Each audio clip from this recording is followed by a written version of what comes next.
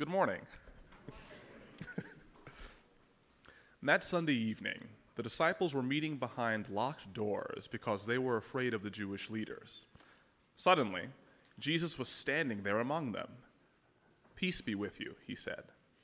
As he spoke, he showed them the wounds in his hands and his side. They were filled with joy when they saw the Lord. Again he said, "Peace be with you. As the Father has sent me, so I am sending you." Then he breathed on them and said, "Receive the Holy Spirit. If you forgive anyone's sins, they are forgiven. If you do not forgive them, they are not forgiven." One of the 12 disciples, Thomas, nicknamed the Twin, was not with the others when Jesus came. They told him, "We have seen the Lord." But he replied, "I won't believe it unless I see the nail wounds in his hands, put my fingers into them, and place my hand into the wound in his side." 8 days later, the disciples were together again, and this time Thomas was with them. The doors were locked, but suddenly, as before, Jesus was standing among them. "Peace be with you," he said. And then he said to Thomas, "Put your finger here and look at my hands. Put your hand into the wound in my side. Don't be faithless any longer. Believe." "My Lord and my God," Thomas exclaimed. Then Jesus told him, "You believe because you have seen me. Blessed are those who believe without seeing me." The disciples saw Jesus do many other miraculous signs in addition to the ones recorded in this book. But these are written so that you may continue to believe that Jesus is the Messiah, the Son of God, and that by believing in him you will have life by the power of his name. John chapter 20, 19 through 31. For God called you to do good, even if it means suffering, just as Christ suffered for you. He is your example, and you must follow in his steps. He never sinned, nor ever deceived anyone. He did not retaliate when he was insulted, nor threaten revenge when he suffered. He left his case in the hands of God, who always judges fairly. He personally carried our sins in his body on the cross so that we can be dead to sin and live for what is right. By his wounds you are healed. Once you were like sheep who wandered away, but now you have turned to your shepherd, the guardian of your souls. 1 Peter chapter 2, verses 21 through 25. Good morning. It's nice to have James Earl Jones in the congregation.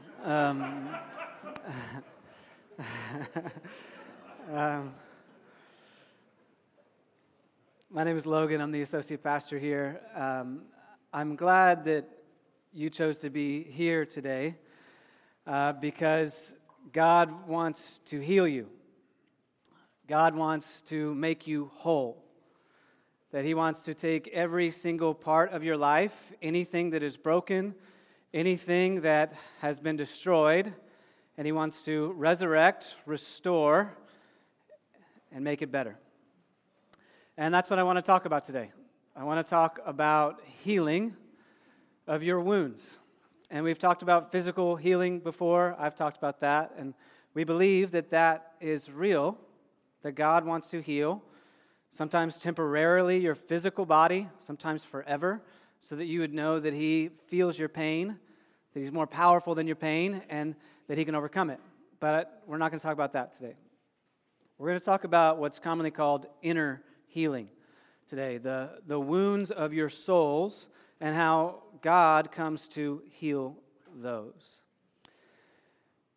That there are these soul wounds. Many of us know exactly what I'm talking about. You have these bad memories, these bad moments, these bad decisions. Maybe they were years and years ago. Maybe they were this morning. And they are distracting you even as you sit here right now. They're plaguing you. They are motivating you. They drive you. They dictate how you interact with other people, how you view God, how you view the world around you. And God says, I didn't come just to heal you in eternity, but I came to heal those wounds, the wounds that no one sees, but everyone feels the effects of.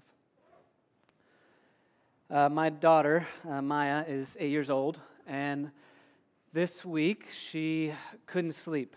And any of you who have kids know that sometimes kids just love to prolong the bedtime, but this wasn't one of those moments. She couldn't sleep because she had this bad memory. And the bad memory was from our ski trip a couple months ago, where she decided to go with her brothers on a double black diamond. Ooh. Everyone's like, what's going to happen? It's really not that exciting. And so here she was learning to ski, feeling confident, feeling strong, and taking a risk. And she had this bad experience of a bad fall. She didn't get hurt, but it scared her. It spooked her. Something 2 months ago was preventing her from going to sleep on Tuesday night. And then on Friday, when I picked her and her brother up from school, she was fairly sassy, pretty rude to her brother. And he was like, what is going on? What did I do? And I thought the same thing. Like, where did this come from? This is not my daughter. Probing a little bit more, I discovered that she's not reacting to her brother. She's reacting to someone's comments 2 days ago in her class. And so here is my daughter, plagued this week by moments of the past, by memories, by things spoken to her that are stealing her joy, that are stealing her peace, and causing her to cause pain in others. Now, it's cute as an 8-year-old to have trouble going to sleep. But when it grows up and it becomes insomnia, because you're plagued by nightmares and plagued by anxiety, you and I both know that's no longer cute. That's a problem that you want to be fixed. When someone's being sassy and rude and they've been hurt, so they hurt other people, that's cute as an 8-year-old, and you can deal with that. It's really small problems. But when it grows up and your boss is angry and demanding beyond what he should be, or your spouse reacts to you more strongly than the actual incident, it's no longer cute. It's a problem that needs to be fixed. So let me just state the very obvious that you all know is where I'm headed. What's true for my daughter is true for you. It's true for everyone in this room. That we have these wounds. Every one of us has been wounded because we live in a broken world. Everyone has been wounded because we have interacted with broken people, and we have been the broken people ourselves. And God says, I want to heal that. So whether it's the stuff from 30 years or the stuff from this last week, you didn't know it this morning, but you came to the great physician to be healed. That's why you're here. That's what God wants to accomplish. And hear me, you may say, look, it's no big deal. It was just a blip. It was just, a small thing that happened in 3rd grade. It wasn't a really big deal. Really? Then why does it change your mood and change your posture and even create anxiety, tightening in your chest when it gets brought up? Why has it prevented you from actually praying and talking to God for so long? The issue is not what happened in 3rd grade. The issue is not what happened with your father. The issue does not dictate how you interact with God. God wants to heal that. It can't be what overcomes you. So don't just shrug it off and move on. Now, I'm talking about small things, moments and memories. But the fact of the matter is that there's bigger things. Statistics show that 1 in 3 women, 1 in 6 men will experience sexual abuse in their lifetime. And the church rarely ever just talks about it. The church has sometimes been the cause. So even when we do talk about it, it's typically to offer some whimsical words about how God thinks about it and how it's bad, and we condemn it. But aren't you tired of whimsical words? Aren't you tired of platitudes that have no power? God is too. God's tired of you being plagued by these pain and these problems over and over and over again. God doesn't want you to hear whimsical words or kind thoughts. He wants to heal you, and He wants to heal you now.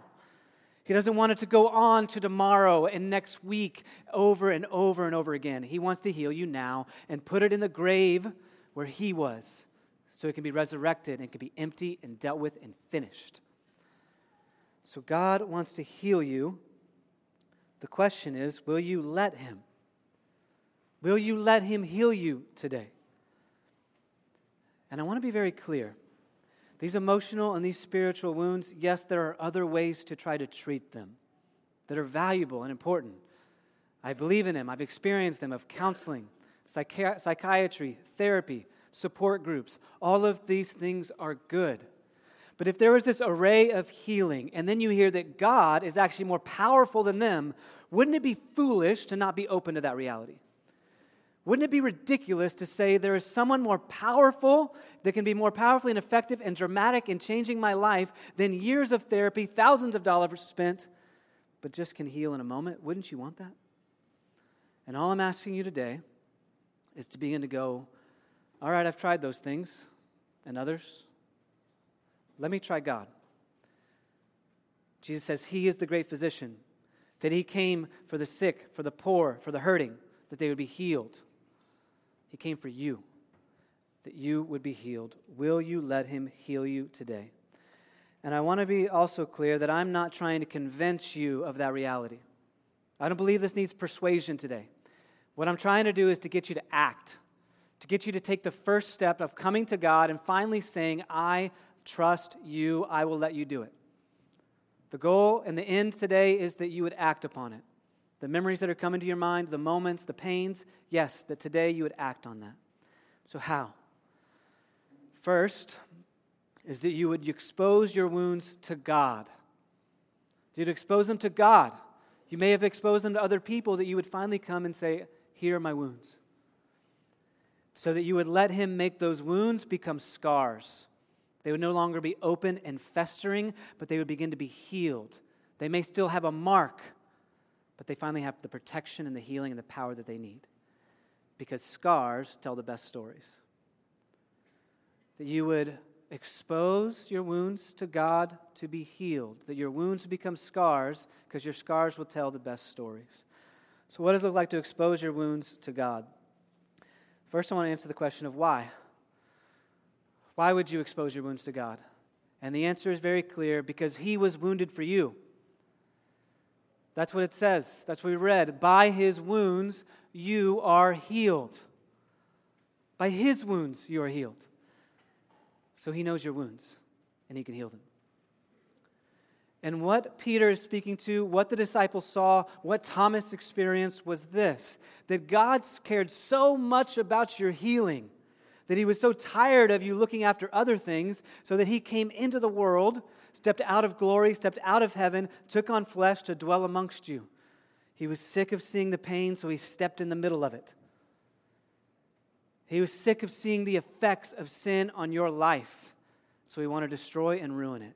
In John chapter 10, Jesus says this, I have seen how your choice of sin has opened a door for my enemy, the devil, to come and steal, kill, and destroy. That's his work. He steals your joy. He robs it from you. He robs all peace. He kills your dreams. He ruins your life. He ruins your future, even prevents you from even imagining it. And I've come that you may have life and life abundantly. So everything that he has stolen, I'm going to take it back.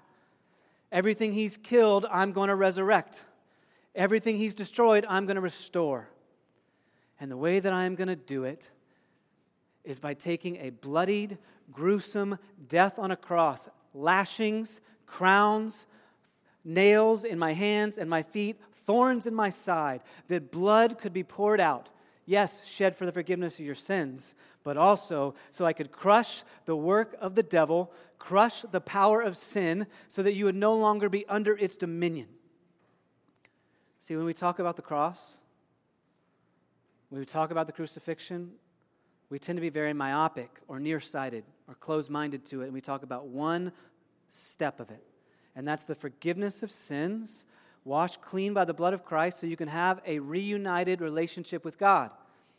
It is true. It is what you ultimately needed more than anything else, but it is not the only thing the cross did. It is one aspect of the cross, not the whole of the cross. So let's stop being myopic and closed-minded and begin to open up and to see the magnitude of the cross for your life. Yes, it crushed the guilt of your sin before God so you could be united, righteous before Him, healed and healthy in that relationship. But it also destroyed the power of the effects of sin in your life, how it robs you of joy every day and leads you in depression, how it destroys your peace and just tells you fear, fear, fear. How it ruins your ability to be a son and a daughter of God, expecting goodness from Him. Why go to God for healing? Because God was wounded for you so that you would be healed. And by His wounds, you are healed.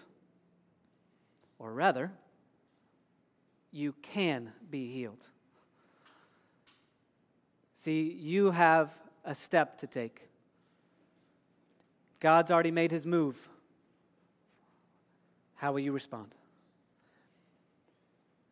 And for many of us, we've chosen to go somewhere else.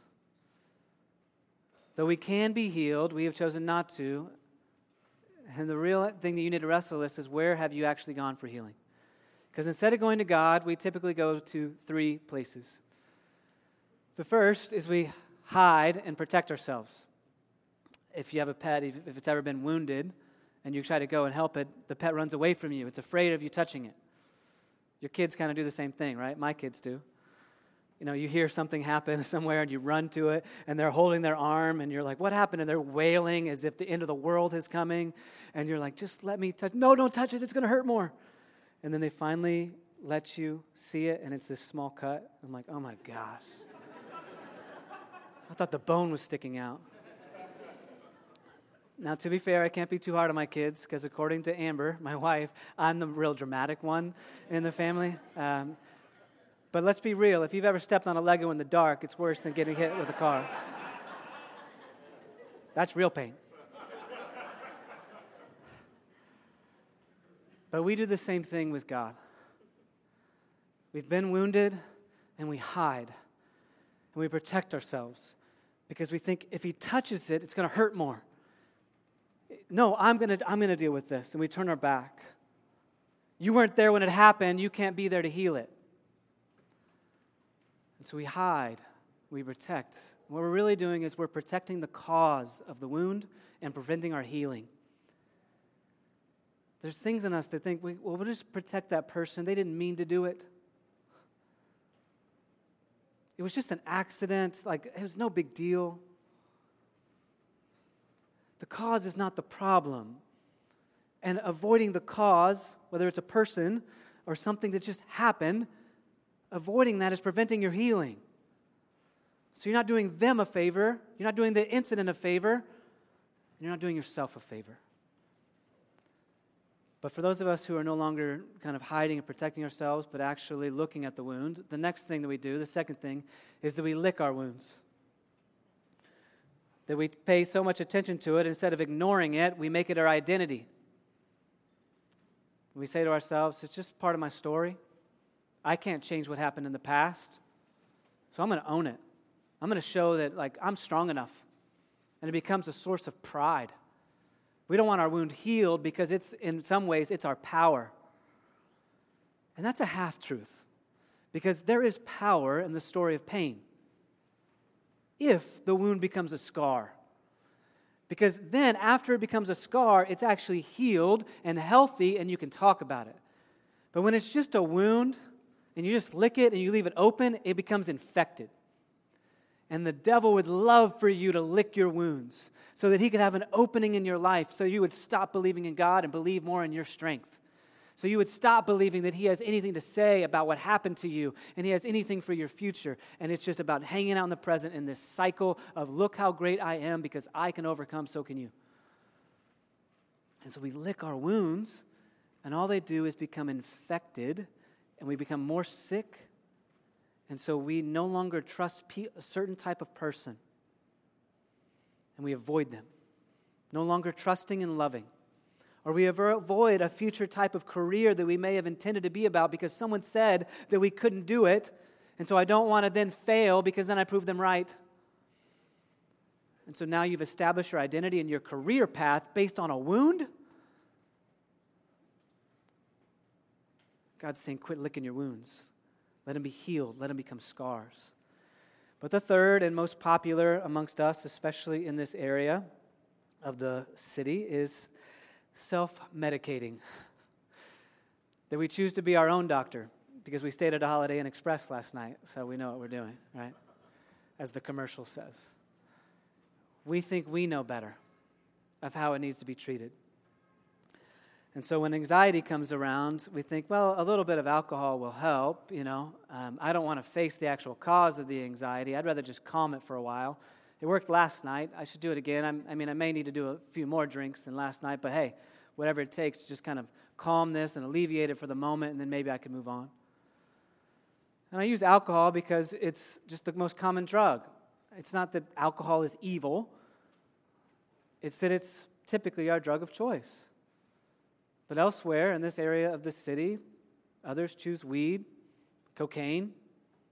Some people turn to sex, and other people, because we want this dopamine hit. We want this chemical reaction that will begin to satisfy what has been hurt. We think that that would help. All of us have done it. It never works. So we just turn to one other thing to self-medicate. Oh, good, social media has come around. Whew. Now I can get more approval, and I can get that dopamine hit by looking at kind of the notifications that come to my phone. That'll feel good. And so we self-medicate and self-medicate and self-medicate. And again, it's not always sinful. So it may not even be extreme like these things. But instead of sex, it's just flirting enough to get that approval with no intent of commitment. That it's just a little bit of alcohol because it just eases it. It's not drunkenness. I'm not doing anything wrong. And that's what we tell ourselves. These are our common remedy for our common wounds, and they're not helping. They're not curing us. These common wounds, these wounds of parenthood that we experience as children, that we tell ourselves, I didn't get the affection from my father. These other people, they just need to, be tougher. They just need to overcome that. Oh, wow, your toughness is really attractive. Thank you. Toughness when no tenderness has no power. And so we experience these parent wounds that we never get healed, and so then we are constantly trying to prove ourselves and prove our worth to them, because if they say they're proud of us, then that will bring healing. And then when they do, it doesn't actually accomplish that, does it? Or other wounds, like religious wounds.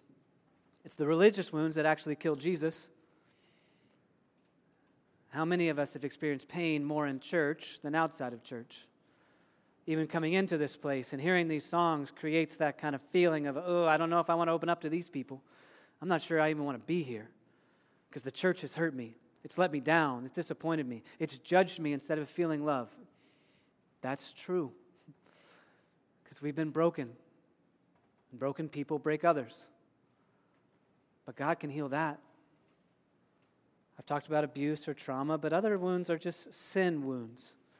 Habitual patterns that you have cultivated, and they're just become a part of you. You've made peace with it. That's just what I'm going to do on Friday night.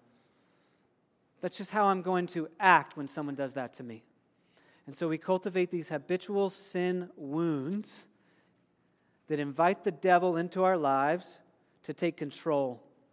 And we worship them instead of worshiping God. Instead of trusting God, we trust in them.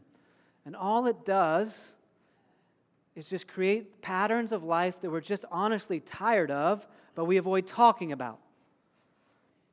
And so you're tired of this rhythm of life, but you're like, I'll just avoid dealing with it. Maybe eventually, maybe after I retire, I'll face that issue. Maybe when the kids finally get into school and I'm just not exhausted anymore, then I'll deal with that. Oh my gosh, how much are you missing out? How much life are you going to miss out? Because there are moments and memories that have plagued you so that you won't pursue healing. When God says, don't miss all the joy and all the life and all the peace I have now for you, waiting for some healing in the future. Let me heal you now. Expose your wounds to God. And underlying all of this is this lie and this fear that you and I have. God is not good. God does not want my good. Isn't that the underlying fear that we don't fully trust Him for? Will it work out for me? Will it be good for me? And that lie is born out of this reality. He didn't stop it when it happened the first time. He didn't step in to make it better then. If He didn't step in then, how can I trust that He'll step in now? And it's true, He didn't step in. And I don't know why he didn't. I don't know why he didn't step in and stop that happening. One day, I can't wait to be with him face to face and go, let's walk through this. Help me see how you saw, because it doesn't make any sense to me. But just because he didn't step in doesn't mean he doesn't want to step in now. And here's the truth that you need to hear. Just because he didn't step in doesn't mean he did it. He's not the one to blame. He didn't do it. Sin, broken societies from sin, the devil himself, he is to blame. God did not step in, but he didn't do it. But you know where he did step in? On the cross. You know where he did step in the resurrection? So he stepped in to the depth and experienced more pain than you and I have had. Even though our pain is deep and personal, I don't mean to diminish it, but I do mean to magnify his pain. Because if he can heal and overcome that pain, he can overcome yours, whatever it is. So he did step in there. So come and expose your wounds to God and let him heal it. Because then wounds can become scars. Wounds can become scars. And I'm only talking about the first step, because there's a difference between becoming healed and staying healed. Because even after you experience the healing power of God, you may still need counseling. You may still need psychiatry and therapy and accountability and support groups. You may still need these things. But they have no power if you do not take the first step to the one who has the power. And so it's coming to Jesus. And the first step is pretty powerful and effective, and few of us take it. And it's this. For him to heal your wounds, you have to touch his wounds. For him to heal your wounds, you have to touch his wounds. His wounds are the source of your healing, because they are real wounds for every real problem you face, and you have to believe, and that's where it begins. That's Thomas's issue. That is the case for Thomas. So when the story starts talking about Thomas, I think it's interesting that it focuses on his nickname called the twin. We didn't like that nickname, so we chose to slander and label him according to his wound and called him Doubting Thomas. And he's up in heaven looking at Peter and going, how come you weren't denying Peter? What's that about? John tells them my nickname, and they call me Doubting Thomas. And the truth, he's the only daring one enough to just speak what you and I have always thought. I will not believe it until he steps in and shows me.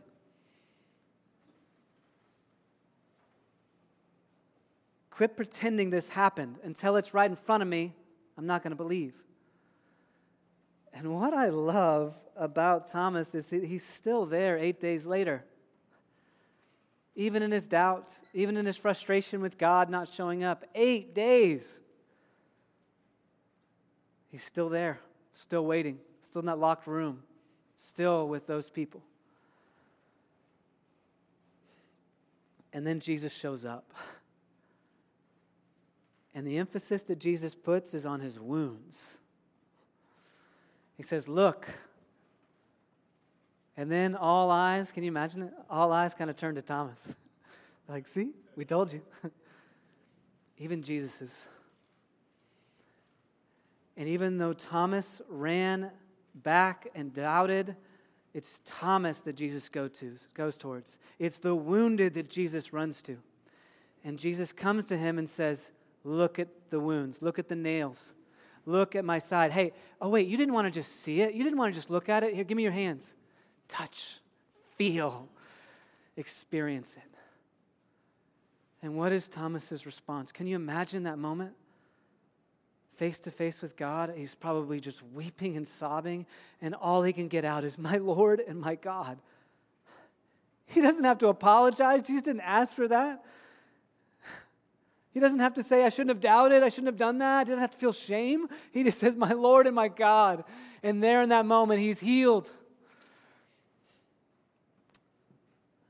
For your wounds to be healed, you have to touch his wounds.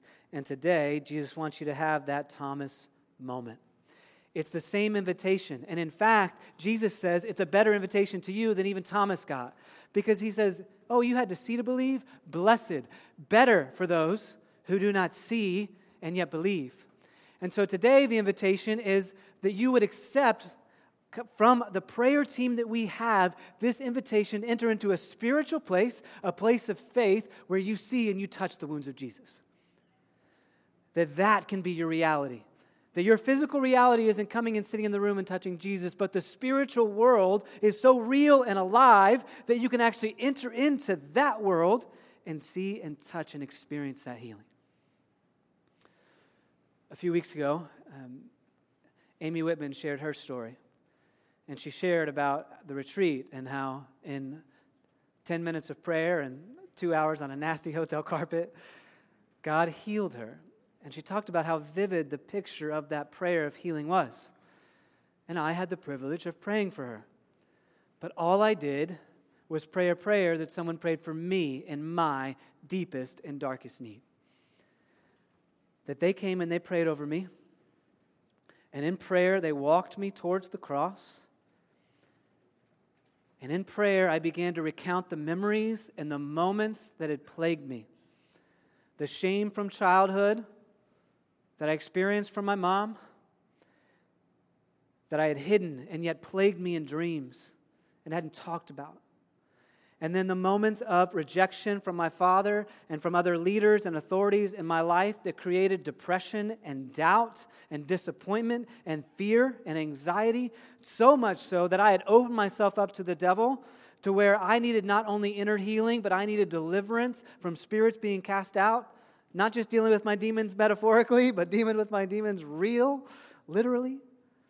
And then in prayer, being able to walk to the cross, carrying in my fists all that has been told to me, all that has been said to me, all that had been happened to me, and then place it aside to let the blood and the water wash over and cleanse me of the moments and the memories and the power of the devil that had diminished who I was and was preventing who God wanted me to be.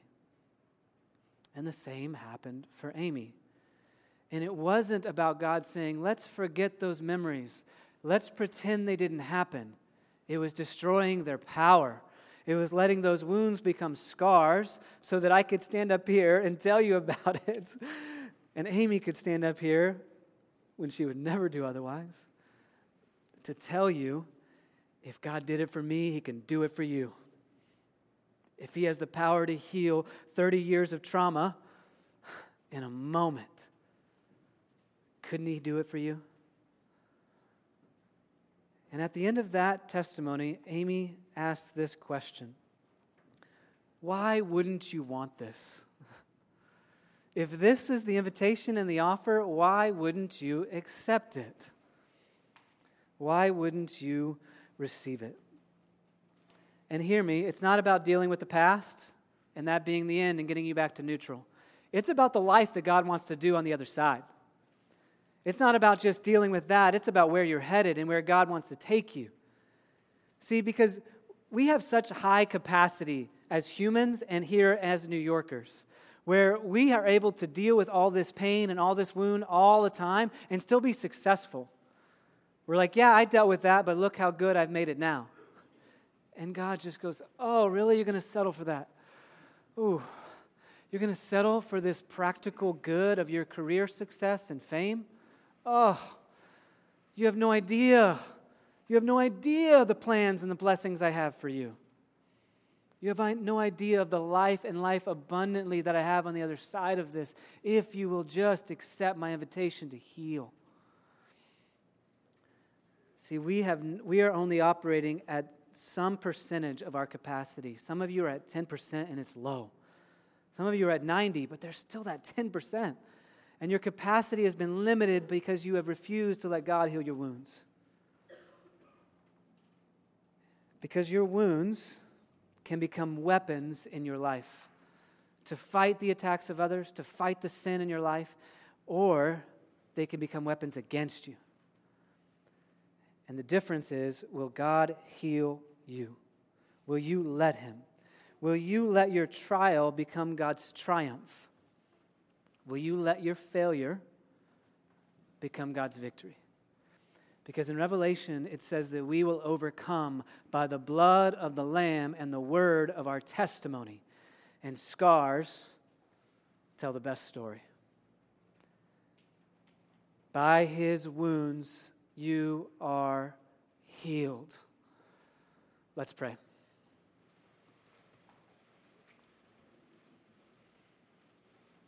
Father, you have wept. You have wept with all the things that have caused us to weep. You have been so sad and hurt by all the hurt that we've experienced. You have longed for the day when we would come back to you like Thomas and say, "My Lord and my God," and open ourselves up to touch your wounds and let our wounds be healed. God, now give your sons and your daughters the courage to act, to go and to touch your wounds, to go and to taste your body and your blood shed for us, to go and receive the spiritual reality of healing that we so desperately need. Holy Spirit, heal. Apply the healing of Jesus' wounds to every wound in this room. I ask it for your glory to go forth in each and every individual life and in this city. In Christ's name, amen. Like I started today, I said, I'm not here to convince you. I'm here to call you to act. This is now a time of response for you to act. One act is to come and receive communion, where you do get to taste and touch the wounds of Christ. Because he says to the disciples, "This is my body broken for you. This is my blood shed for the forgiveness of your sins." And so by faith you come and you touch and you taste and you say, "I receive it.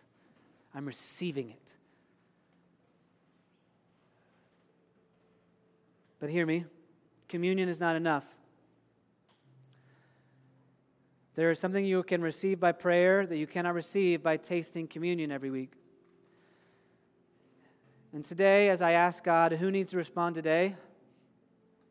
He may be talking to you, but I know he's talking to a few people who have let divorce define them, and their divorce has told them that they have no place in the work of God, that their divorce has harmed them and labeled them, that their future is limited from that. And today, you are supposed to go back and to receive healing so that you can have a redefinition of your future that's no longer defined by your past.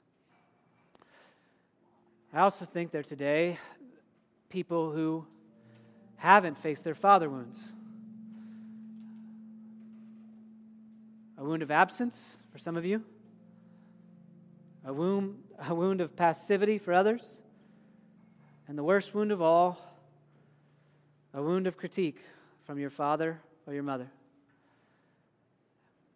And for you, it's a chance to hear your Father, God in heaven, your true parent, speak over you that you are his son and you are his daughter and he is well pleased, so that you can forgive your parents and be freed from their words. But hear once and for all the words of your Father. I know it is for those two groups, but you also know if God is looking at you and bringing you back to mind that memory in that moment and saying, "That one, I want to take it from you. It's had too much power. And today it's in the grave so you can be resurrected."